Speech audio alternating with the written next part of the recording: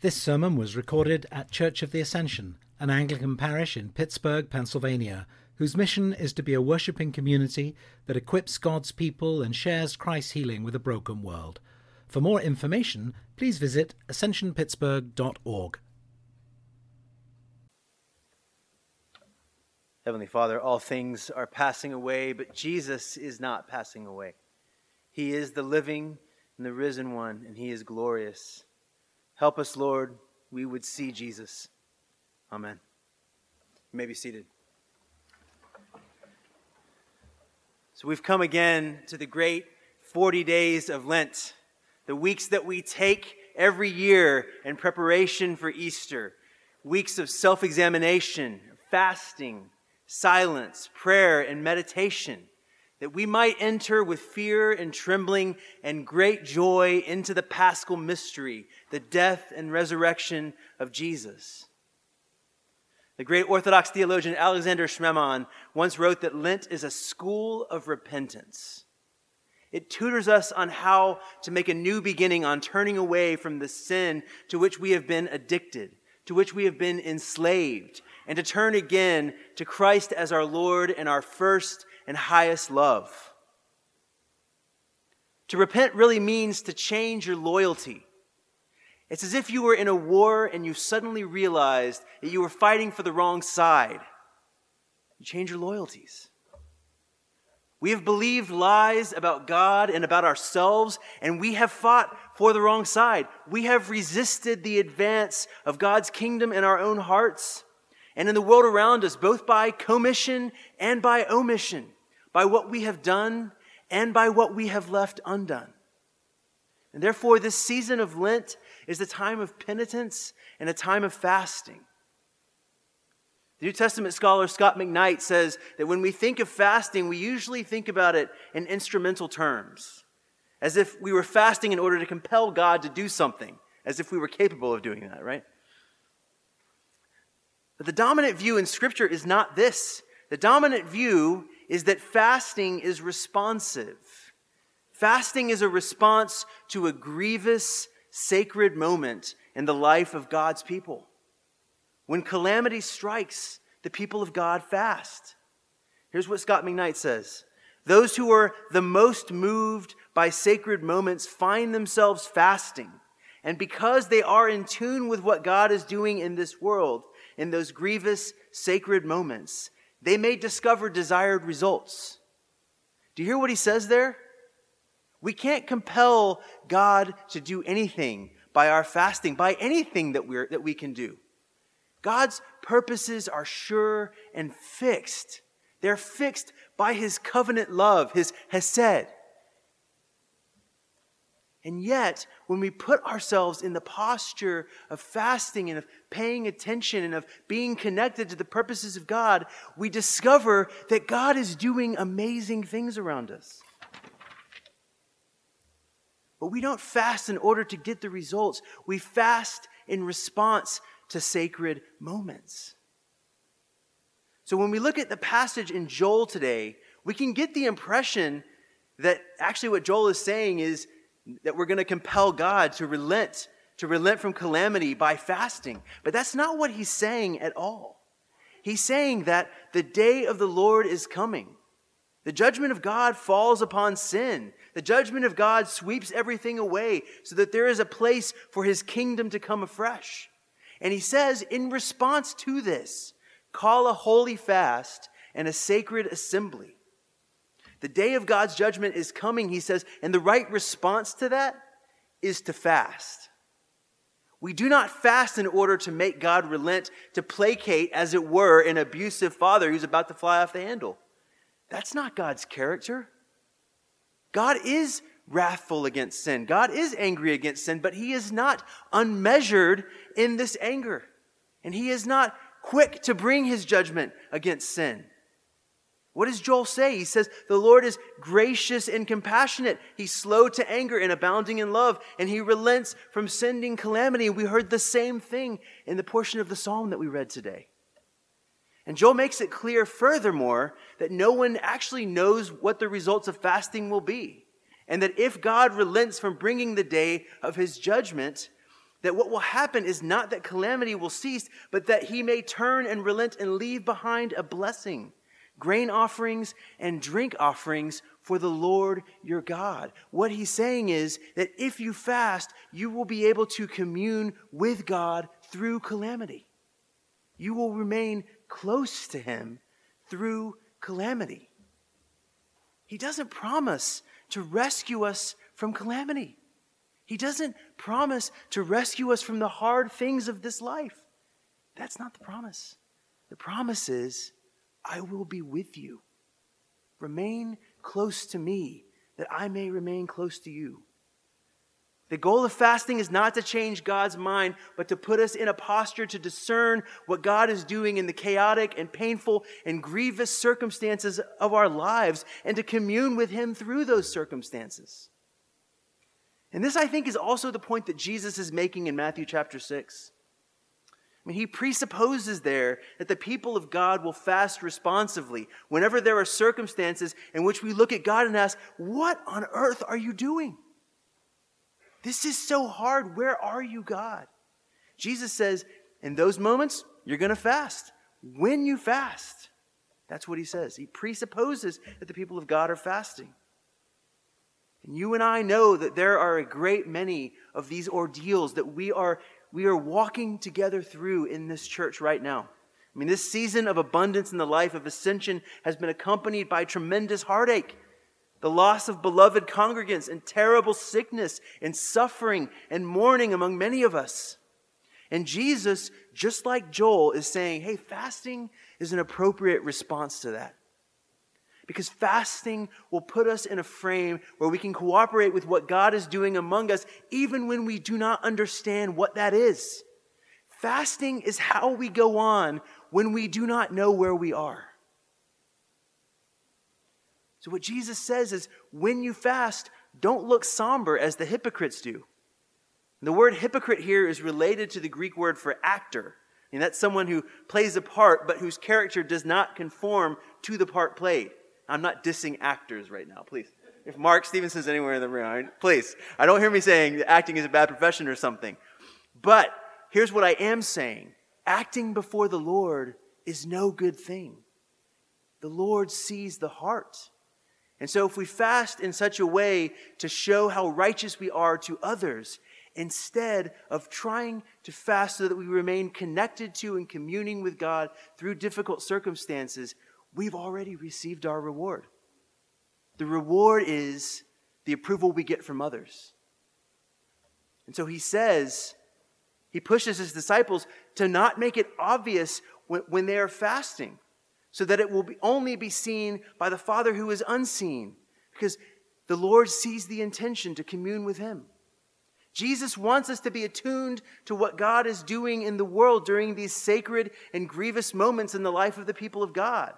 Like Joel, he is saying, rend your hearts and not your garments. This is not about putting on a show before others, but about becoming aware of and attuned to our need for God and allowing our need for God to kindle our desire to commune with him, that our longing for him would be deepened. And there are these grievous moments that punctuate our life as a church, and fasting is absolutely an appropriate response. But there is no more sacred, grievous event in the life of the people of God than the death and the resurrection of Jesus. The ancient church called this our Pascha, our Passover. What the Passover was to the Israelites, that is what Jesus' death and resurrection is to us. If we leave here, let's go home and meditate on Exodus chapter 12, which is where the Passover is instituted. And we'll see there the event that is related to what Jesus' death and resurrection is to us. What the Passover was to the Israelites, that's what Jesus' death and resurrection is to us. As the Israelites were delivered from death and slavery, so we are rescued from a deeper death and a deeper slavery. And because Lent prepares us to behold and to receive the magnitude of those world-altering events, if we are attuned to God's purposes, we will also fast. At its heart, Lent is a call to become hungry for God, hungry for that redemption that Jesus has wrought for us and for the resurrection he has promised us. As much as we long for food when we are hungry, we should long that much more for the coming of the kingdom in its fullness. Now, look, maybe you can't fast from food for health reasons. I want to acknowledge that that's a reality for several of us in this room. Maybe you've never fasted before. You don't know how to do it. That's okay. Come talk to me. I'd love to talk to you about how to fast. But if we're going to enter Lent in a holy way, we need to be fasting from something that gives us consolation, whether that's food or technology or entertainment or various kinds of experiences that we enjoy. Because the point of fasting, as St. Augustine said, is that we might deepen in our longing for God. Longing, he says, makes the heart grow deep. He says that our fasting has this aim, that we would perceive our exile in moaning and not love the world, but with pious mind, not constantly upon the door of him who has called us. We want to become hungry for God. Lent is not just a season of penitence and fasting, though. It's also a season marked by silence. You'll notice that here in this service on Ash Wednesday, and especially in the Good Friday service, silence is a huge part of our worship during this season. It's a quiet season. It's an attentive season. There's a famous Lenten hymn that begins this way. I know you know it. Let all mortal flesh keep silence, and with fear and trembling stand, ponder nothing earthly minded, for with blessing in his hand, Christ our God to earth descendeth, our full homage to demand. Silence is critical, because in silence our minds cease to be fragmented and scattered. They cease to be driven ceaselessly by task and distraction. Silence is about attention and intention. Silence gathers us and collects us so that we can see who we really are with candor and sobriety. In the stillness of silence, God silently discloses us to ourselves. Silence is actually, therefore, kind of threatening, because we're afraid of what we might discover if we take that stark look at ourselves. If we have high self-regard, we're afraid that what we might find is that we're not the projections that we make to the world. And if we have low self-regard, we're afraid that all the awful things that we say about ourselves might be proven true. But look, in either case, think about what this fear and this avoidance mean. It means we're unwilling to look at the truth. We're running from the truth. And I think the silence of Lent is especially necessary in the modern age because we've filled all of our silences with noise and distractions. There's a guy I like a lot named Matthew Crawford. He's a motorcycle mechanic. And he also happens to possess a PhD in philosophy from the University of Chicago. He's a unique kind of guy, right? But he analogizes the regime of media consumption that so characterizes our lives in the modern age to fast food. Instead of encountering reality itself, he says, we increasingly encounter the world through these virtual representations that are addressed to us, often with manipulative intent. Video games, pornography, gambling apps on your phone. There are many people working on these games and apps to make them addictive so that we stay plugged in. He says these experiences are so exquisitely attuned to our appetites that they can swamp your ordinary way of being in the world. Just as food engineers have figured out how to make food hyperpalatable by manipulating fat and salt and sugar, similarly the media have become expert at making mental stimuli irresistible. Instead of deep attention, we have surface attention. Instead of mental fitness, we have what Crawford calls obesity of the mind. The little silences of our lives, the transitional spaces that used to be there, waiting for a bus or cooking dinner or waiting on a friend to arrive, they've been filled with streaming videos and nonstop music and podcasts. I'm not opposed to any of this stuff. I'm not slamming on the internet. It's provided incredible things to me. I'm telling you, every morning before my kids wake up, I get to study ancient Greek with Brandeis professors. I can't imagine I've been able to do that like 10 years ago, right? It's amazing. But I want to point out the always-on character of the internet to highlight a problem that it creates. If we have no silence and no interior life because we're gliding from surface to surface, immersed in noise, then we're not just decompressing or avoiding anxiety at that point. We're avoiding God. Our faith is becoming weaker and shallower and less rooted. Silence is in many ways synonymous with depth. And so Lent is an invitation to cultivate hunger for God, and it is an invitation to cultivate depth.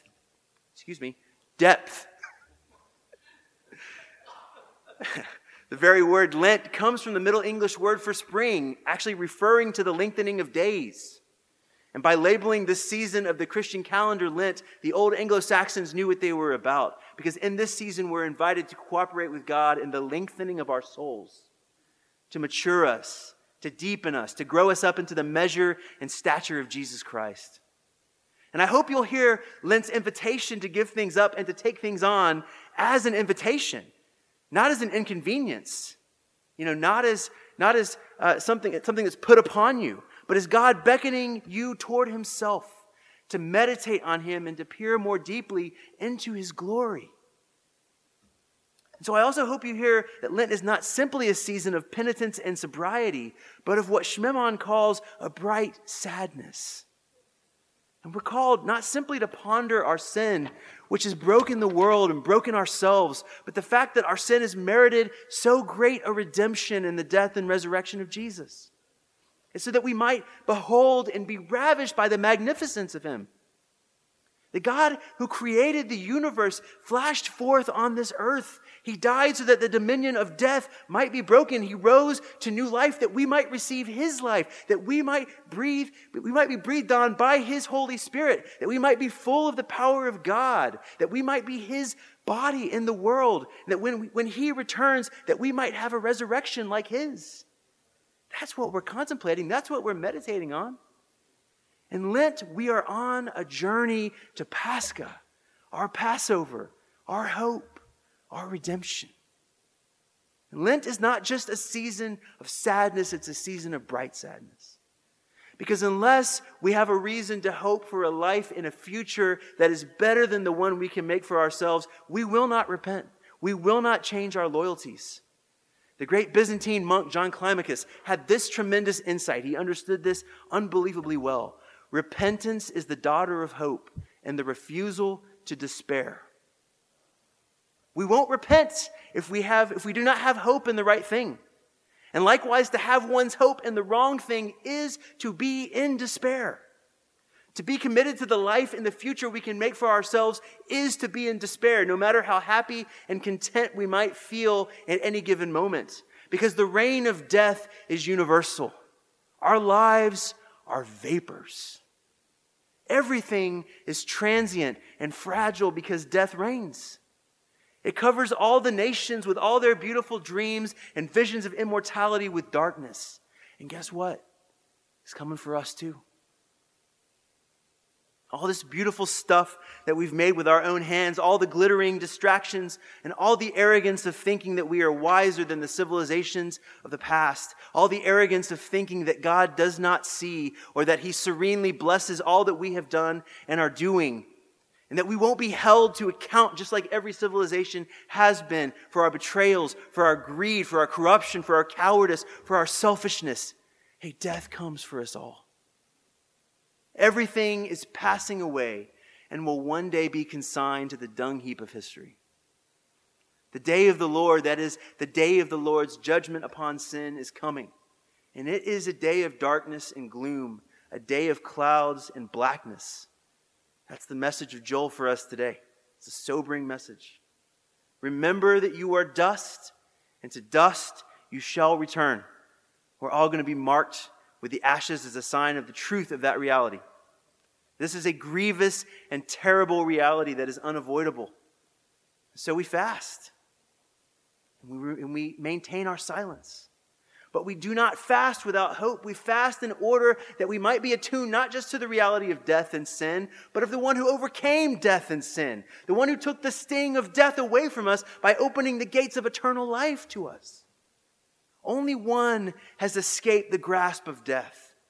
Only one has risen from death, never to die again. And that one lives and forever lives to intercede for us, his people. And only if we have hope in his resurrection from the dead can we also hope for a resurrection like his. Only if we see his goodness will we long to be transformed ourselves from glory to glory. Today is the day of salvation. When we fast, let it not be as hypocrites, but as those who long to see Jesus, those who know we are in exile and who long to be at home. And let us put away those distractions, and in the silence that discloses us to ourselves, let us feel our exile here and long for the heavenly country, which is our true home. Let us fast as those who know they have been bought with a price, and that we are of infinite worth to the one who promises to bring us home. Amen.